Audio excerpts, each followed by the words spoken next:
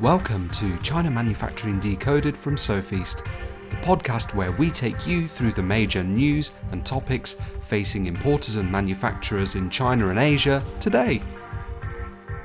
Hello everybody and welcome again to another episode of China Manufacturing Decoded, our podcast that we hold every week. This is episode 88, if I'm not mistaken. Adrian is not here, so I'm never 100% sure, but I guess I get it right. And today, Andrew Aminovin is with me. And for those who follow the podcast regularly, he's been on the show a few times. He is the head of new product development in our company, Sofeast, and he comes with a lot of experience. He's an electrical and electronic engineer and a reliability engineer, and he's been working mostly on reliability and quality through his years in a number of different tech companies.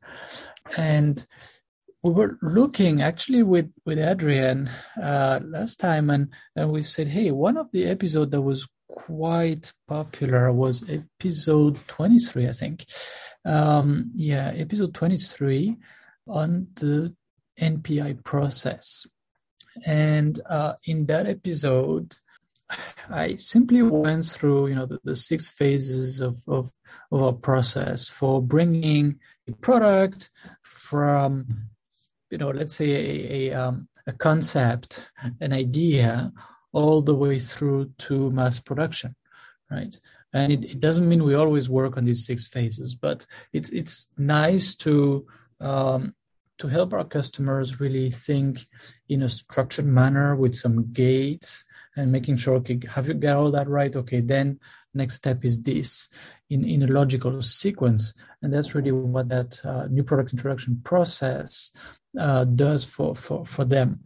Okay, so and just to be very clear, we generally focus when it comes to developing new products. We tend to focus on electromechanical products, and we leave special situations such as medical products and other special situations where a lot of special requirements come into play. We leave them aside in this discussion. We'll just go for let's say consumer products that have some mechanical elements and that may have some electronic parts. Okay. So, hi, Andrew. Hi, how's everything going? Hello, Renaud. Good to be here again. Doing fine. This is a great subject. All right. Yes, it is. So this time, as I said, we're going back on the new product introduction process. And last time I really went through it and explained, but what people don't, often don't get is why is it so important to do all of that work, up front, rather than trying to put together a prototype, hack a prototype together, it works, and then just go to a Chinese factory that does something similar, and then they will know how to bring it into mass production, right? Dangerous thought, actually, with a very new product. But people don't really know why. So I was thinking we take some of the elements of the NPI process that really most of the time should not be skipped. And then we explain why, actually what happens if you skip it. What are the risks, right? So sometimes there's no severe consequence, and sometimes there are very severe consequences in skipping them. So it's all about risk management, really, in the end. So I was thinking maybe the first one we can pick is simply documenting the requirements. Okay, so you have a concept, you have an idea, this product is going to do X, Y, Z, but okay. So put it together like a brief for your designer anyway. As you're going to work with an industrial designer, I would guess they will need to have some kind of brief to understand what it is. So, what is the product supposed to be? But, who's going to use it? In what environment? Why would they use it? What's their problem? And, any performance requirements, anything special, that would be very important to really solve the problem that these users are trying to solve, right? And try to do it in a documented manner, and even try to explain step by step, number one, number two, number three, how it's supposed to work. Right, the user presses a button here, then they put this consumable, then what happens, and then until they have done the job, right? So putting this in a simple way in a document, maybe in a table or just free flow text is very important. But people will say, why? I can just explain quickly, that's fine, right? I don't need to put it all on paper. So Andrew, what would you say if they don't do that? What is likely to happen? Oh boy, all kinds of negative and bad things can happen. Well, I think this is pretty clear for a lot of experienced designers and engineers. They have learned what happens if they don't have some kind of a requirement document. In fact, in most companies, they call it product requirement document, or PRD, which basically entails in detail what the product looks like, what the features and requirements are, and how it's supposed to operate, what are the operation temperatures are, some of the reliability requirements, testing requirements. So they're very kind of like high level, but it's very clear what the product's supposed to be like. And if you don't have that simple document created, and then here it is, nobody really knows all the details of what the requirements or features or performance is supposed to be like, all you need to do is make a mistake and miss one of those requirements, and the product is not going to perform to specification. And God knows what kind of other things can go wrong. Trickle effect. For example, you didn't, in terms of design, you didn't, for example, have the right kind of a voltage. Now there's not enough power for some other module to work, or all kinds of, or you forgot certain requirement for reliability testing, and now as soon as it's dropped from half a meter, the product just basically breaking or shutting down or things. So this product requirement document in NPI phase early on is probably more like a plan. And if you don't have that kind of agreed with everyone, all kinds of hell can break loose later. Yeah, right. Yeah, that absolutely. And when a quality engineer comes into play and says, okay, so later, like maybe it's 3 months later, okay, you put a prototype together, it's kind of functional, whatever. Okay, but you can't just give it to me like this and like I'm gonna give you my feedback. What is the checklist? Where are the requirements? At one point, it's going to be required anyway, and then someone is going to, maybe a quality engineer, is going to ask a lot of questions to make it more specific, right? Because it's extremely important. And I see actually people working sometimes with a manufacturer here, and things are never really documented. It must do that, and it must be tested that way, and things like that. And then I'm like, but what? And then they say, but it has to be like the approved sample. Right. But that doesn't mean anything. Okay, if it's the wrong color, yeah, it's easy to spot. But what's the tolerance on this? Yeah, I don't know. I will check and I will tell them. Oh, really? But when there's 5,000 pieces on the shop floor already made, getting packed, and you see a problem, you're going to tell them it's not good. What kind of discussion are you going to get into? Right. So that's it's very, very fundamental, and it doesn't have to be very tricky or complicated. We even put together like a simple template that people can fill out with some examples, and it's not that painful, but it requires the person who has the concept in their mind to put it down on paper, because they have to understand their users. So it will force them to think what the target customers, target users, how they live their life and what they would do with the product and so on. Then, okay, this is about phase one specification, right? So let's go into phase two, what we call feasibility study or proof of concept. If a product is very simple, not very new, this is not very, going through this phase is not really important, can be skipped. However, if it's a very new product and they're trying to push the envelope on certain things, it does make sense to pause and do a study or a very rough kind of prototype, if you want, to confirm certain things, right? If we put it like this and it works like that, first, is it going to work? Right. I don't know, the pump and the motor and this, even in a very rough, in a very crude way. You and I in the old days, we called it the kind of trying to validate the form, fit, and function. Yeah, you could say that. Yes.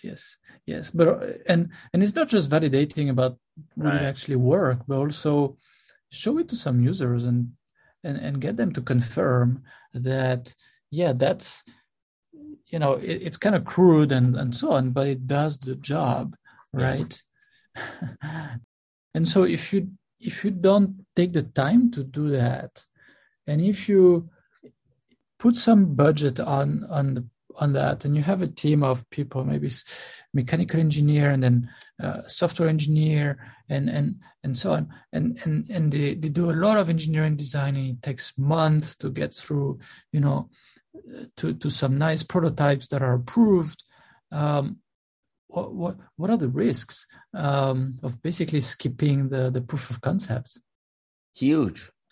I mean, to put it simply, proof of concept is probably the most important part of the whole development early on, because as you mentioned, you need to have an idea of what the product looks like, how it's supposed to work, and whether or not you are on track in building the product. And if it's a brand new product that's never been in the market, which most of our clients are, they're entrepreneurs and they're creating a whole new product from scratch.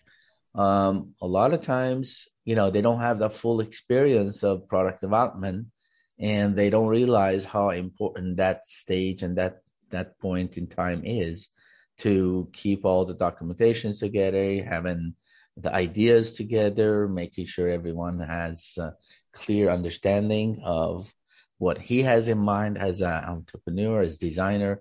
So, I think that proof of concept is the key, very early on and very important. Yeah, so basically, if they skip that and they don't really take the time to validate it, and maybe to do a U-turn and go in a different direction that's more promising, and maybe doing proof of concept on 2 different or 3 competing kind of ideas, basically they could go head down way too fast into putting a lot of money in development for something that in the end might not be successful. Absolutely. Yeah. Okay. Another one is that even that early in the product development cycle, it's good to already pick the key components and key materials, right? And at the same time, to start to think of, okay, where are we going to buy that?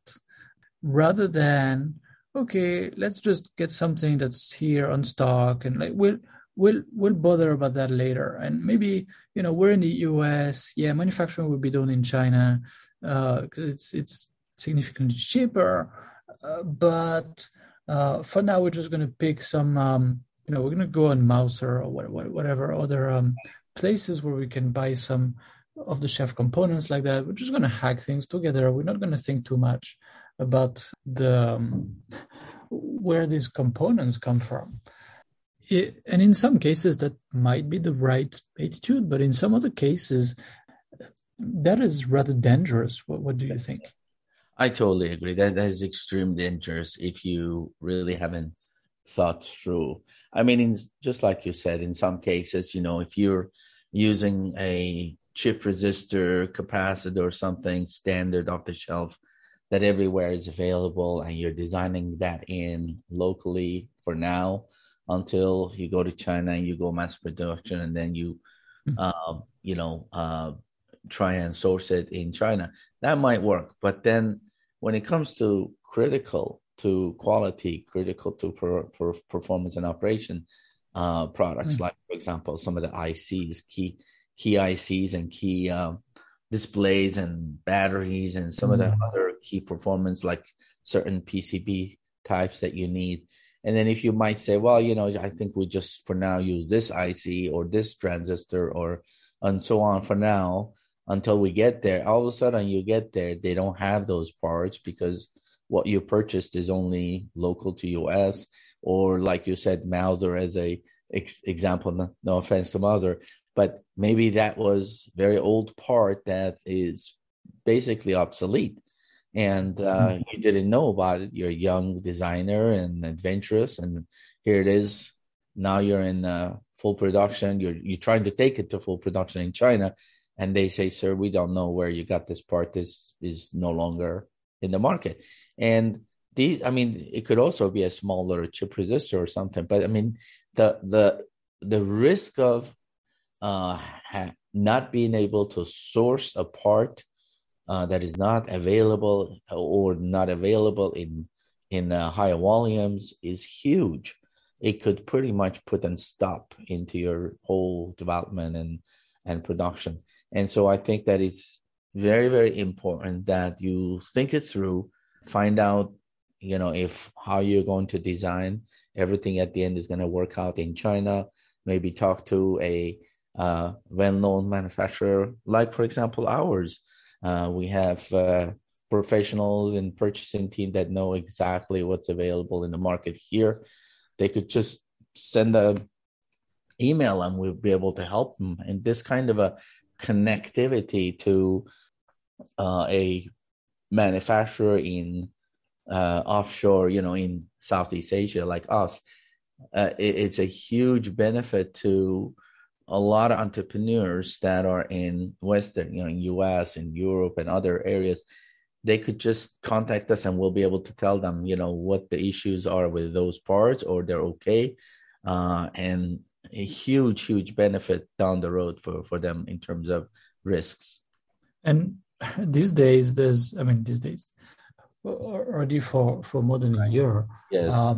When you talk about electronic components, it's really important to pick one that is not hard to procure, because for some of them, prices have gone up 10 times, 20 times, or even more. And, there are very long lead times, or both at the same time. So if you're still in the early design phase, you got to work hard to pick one that is not that hard to procure, right? Because it's so unequally divided. I mean, some of these, these chips come from not just the chips and some other active components and so on, but some of these parts are made by foundries and manufacturers that are very, very, very busy, yes. And some others that are relatively equivalent are made by manufacturers that are not that or not much busier than usual. So take your pick, but don't make a mistake. Absolutely. No. I think the timing for being very careful with risks related to components right now is very high, and they need to be really, really vigilant to contact someone like our company, so be able to make sure to lower the risk. Right now with the COVID situation, which they can't actually themselves be here across the country, travel to China, how are you going to actually contact Chinese companies and be able to talk to someone? Well, we have English-speaking team members who can help them very clearly in what their objectives are and how we can help them. So I think that advantage. Right.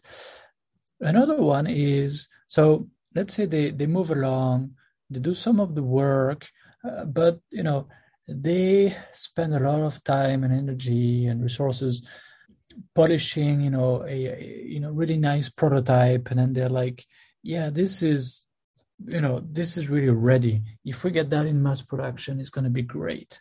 But they never talk to someone who did a review for manufacturability, who did a review for quality, for reliability, and things like that. And we shot a few videos on that, right? Design for quality, design for reliability, and so on. For manufacturability, for assembly. Okay. What is the risk? Basically, they have a nice prototype, but they never get any feedback from, let's say, the manufacturing world. What can happen? Oh gosh, if it's more like you're trying to build a product that you don't get any feedback from your end user. Long time ago, I used to work for an awesome company called Nokia. And the way we used to do was basically make 10, 20 different kind of models and then hope that one of them would hit the jackpot. Well, that's not the way it's done anymore nowadays. People do consumer surveys and they find out what the customers want. And then design a product that meets their needs. That way you don't have to design 12 different products.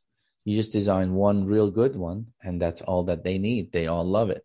And I think that, for example, Apple does that a lot, right? They just got one iPhone every year, updated and so forth.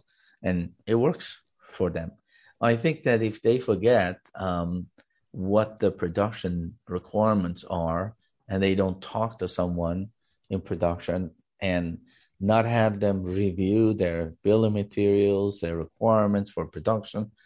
My God, I mean, here it is, ready for production, and all of a sudden production says, sorry, I can't start, don't have this particular part, don't have these jigs, don't have these, can't assemble these the way you have it, has to be in this format, you need to have this particular, for example, circuitry or assembly or jigs.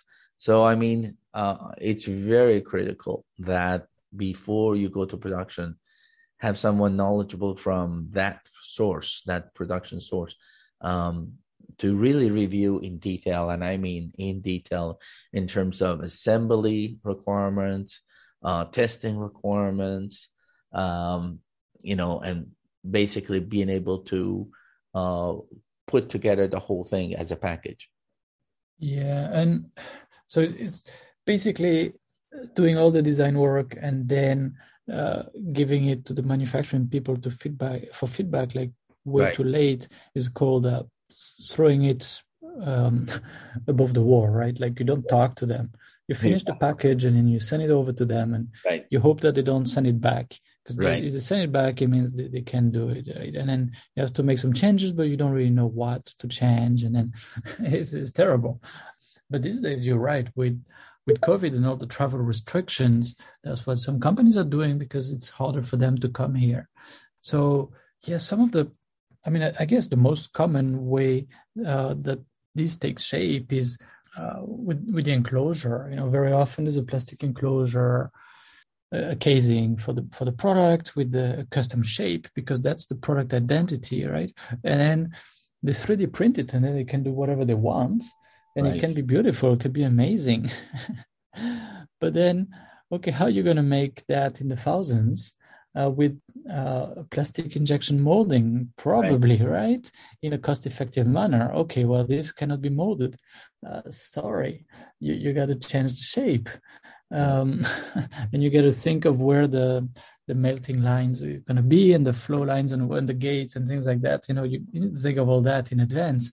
So that very often requires some redesign. There's just one example, but there's so many ways it can, the design has to take into account the realities of manufacturing and of testing, and the requirements of quality, of reliability, and so on, right?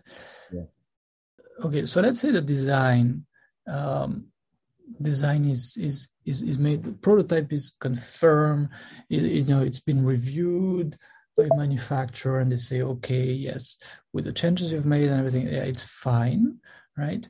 Then comes the time pretty soon for testing, in-depth testing, right? Not like simple testing. So if some tooling is necessary, again, for let's say there's plastic casing, or I don't know, or extruded aluminum or something like that, and there has to be some tooling in place.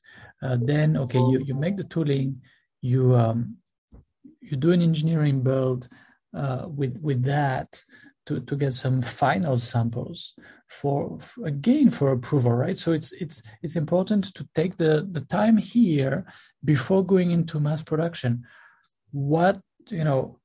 These final samples are extremely important. They need to be reviewed, they need to be tested, but maybe again by users, just to make sure everything's fine. And then how about certifications, compliance? Very often it's a must, but also for reliability. And we did a whole podcast episode on reliability before, but have you seen some companies just skip that and say, okay, we got the tooling, like let's go to mass production. I don't see any more samples to approve, and like I don't want to slow down. Right. Well, you mentioned something really interesting about the plastic injection molding parts. These are like, for example, covers for some product that you're making. You need some plastic covers and so forth. Like you said, if it doesn't go through proper inspection by the engineering team who designed it, and they prematurely approve the part without actually looking at a number of samples, and then being able to understand what are the differences in texture, what are the differences in, for example, color, and so forth. If they don't do very detailed analysis, and especially tolerance analysis between parts, then you'll end up having all kinds of problems. And then, of course, as you mentioned about testing, full testing, and having a procedure that really catches all the issues during the production, so that the users don't experience having issues with the final products. A lot of times, let's say the designers, they have tunnel vision. They don't understand exactly how the product will be used. They've been assigned to a certain piece of the design and the project, and they pretty much just work on that design, and they don't even care what it is. Here it is, I have a PCB and I have to work on this module, and that's it. I'm doing my best, and that's it. The truth is, when you're testing it, you have to keep in mind what kind of environment this product is going to be used, how the user is going to be abusing it perhaps, or using it in ways that the product was not necessarily designed for, and how much of it is important for us to keep in mind and take into account in terms of design, and how much of it is considered, for example, abuse, right? Take into, as an example, for example, the mobile phone. If it drops from 0.5 meter and all of a sudden you display cracks, I think it's pretty much unacceptable for $1,000 phone to break from 0.5 meter drop nowadays. Anyway, in the old days it was acceptable. I don't think it is now. However, if you drop it, if you throw it on the wall because you were angry at girlfriend or something, that is considered abuse. Then okay, we shouldn't design to to prevent that kind of abuse. But the point is, those are the kind of things that the designer must keep in mind when at the time of actually designing. Discussions needs to be around what are the limits of my design, how much I should design for it, and how much is not enough, and so forth. And then when you're talking about reliability testing, most often a lot of companies, they even don't even think about reliability because it's not really something that is in their mind. And usually they run out of time and it's time to go to production. And here it is. they haven't done any kind of full reliability testing. So they start doing some rudimentary, very quick, what I call standard, kind of like standard off the shelf for components. They do standard reliability tests, which usually doesn't catch though all the issues that they could be having in the field. And they go to production. And then what happens next? Of course, because of lack of testing, they didn't catch a lot of issues, and they end up having a huge returns from the field. Right. Okay. And then the last one, if we can cover this like quickly, is let's say you do all this testing on samples that have been put together by a few engineers with parts of tooling and like, in principle, all the same parts that would be used for mass production. Is this okay then to go into mass production straight and make, 500 pieces or 2,000 pieces? And our answer is always no. And that's one of these things where, we won't budge usually, except if really the product is obviously low risk. It's no, we have to do a pre-production pilot run it depends on the kind of product, but often it's maybe 30 pieces, 50 pieces, just to double confirm that the assembly lines are ready, that the people have been trained, the components themselves don't come with a lot of issues and things like that. And it is a complement to the ongoing risk analysis for the product and the whole project. And it allows us to confirm that the issues that we have seen maybe before are not, let's say, their severity does not prevent us from going into mass production, right? And there's so many cases where people just say, okay, let's go into mass production, like I'm in a hurry, and they don't do the pilot run, and then they find out that 30% of their products are defective. Do you see a cause and effect relationship here? Oh gosh, of course. I mean, production has its own issues and problems, but most often production knows what they're supposed to be doing when you have a small project going in. If the project has not been tested through the production, making sure that the production is set up exactly to meet their requirements, my gosh, you could be going high volume, like maybe make 1,000 to 10,000 units, and could be more than 50% no good in terms of yields.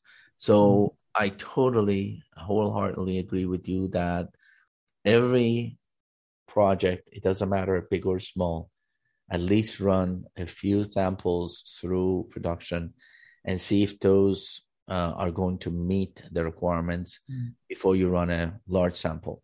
In many cases, you push the button and then 500 and 1,000 button. I mean, the products will come out at the end right away, very quickly in one day. And so, yes, it could be costly, very costly if you don't do the pilot run. And pilot run, by the way, has many different names, but it's the most basically an early production and production readiness is testing. You testing to see if the production line is set up exactly how to meet the requirements of this particular. For example, the assembly lines are ready. You got assembly operators are trained. You got assembly instructions and SOPs, and you basically there's a lot goes into making sure that the production is ready for your product, and you have to document all of this process. You have to check it, and you have to make sure that few, like you mentioned, 30 pieces that went through are actually meeting your requirements before you go to high volume. And in many cases, especially for relatively complex products, or whether maybe some of the requirements are pretty tight, a number of different runs are needed, right? You do one, and then we have this and this and these issues, and like let's implement some countermeasures, and then let's go again into it, and let's see, we still have that issue. Okay, let's do another one just to confirm it's fine, and then we can go into mass production without ramping up too fast, but we can keep that under control, right? So that's that's one thing I would never skip for an entirely new product that comes with a number of risks. So that was just a few topics that we raised, that we focused on today. Obviously, there would be a number of others, making sure you qualify the right suppliers and so on and so forth. But we would spend hours and hours and hours in that discussion, and maybe it's not that interesting. So we picked what we felt were some of the most important points, and where there's a very clear link from you skip it to you run very high risks, right? So we hope it was interesting. Thanks a lot, Andrew. Thanks for adding to the discussion here. That was great. And to the listeners, thank you, and you will hear from us as usual next week. Thanks again for listening to this podcast, brought to you by the SOFeast Group. We're on a mission to provide you with everything you need to manufacture effectively in Asia, including inspections, auditing, new product development support, contract manufacturing, 3PL warehousing and fulfillment, and much, much more across Asia's key manufacturing areas. Visit us at sofeast.com, that's SOFEAST.com, to learn more and get help. If you've enjoyed the podcast today, please do rate, review and share, because it will really help others discover us too.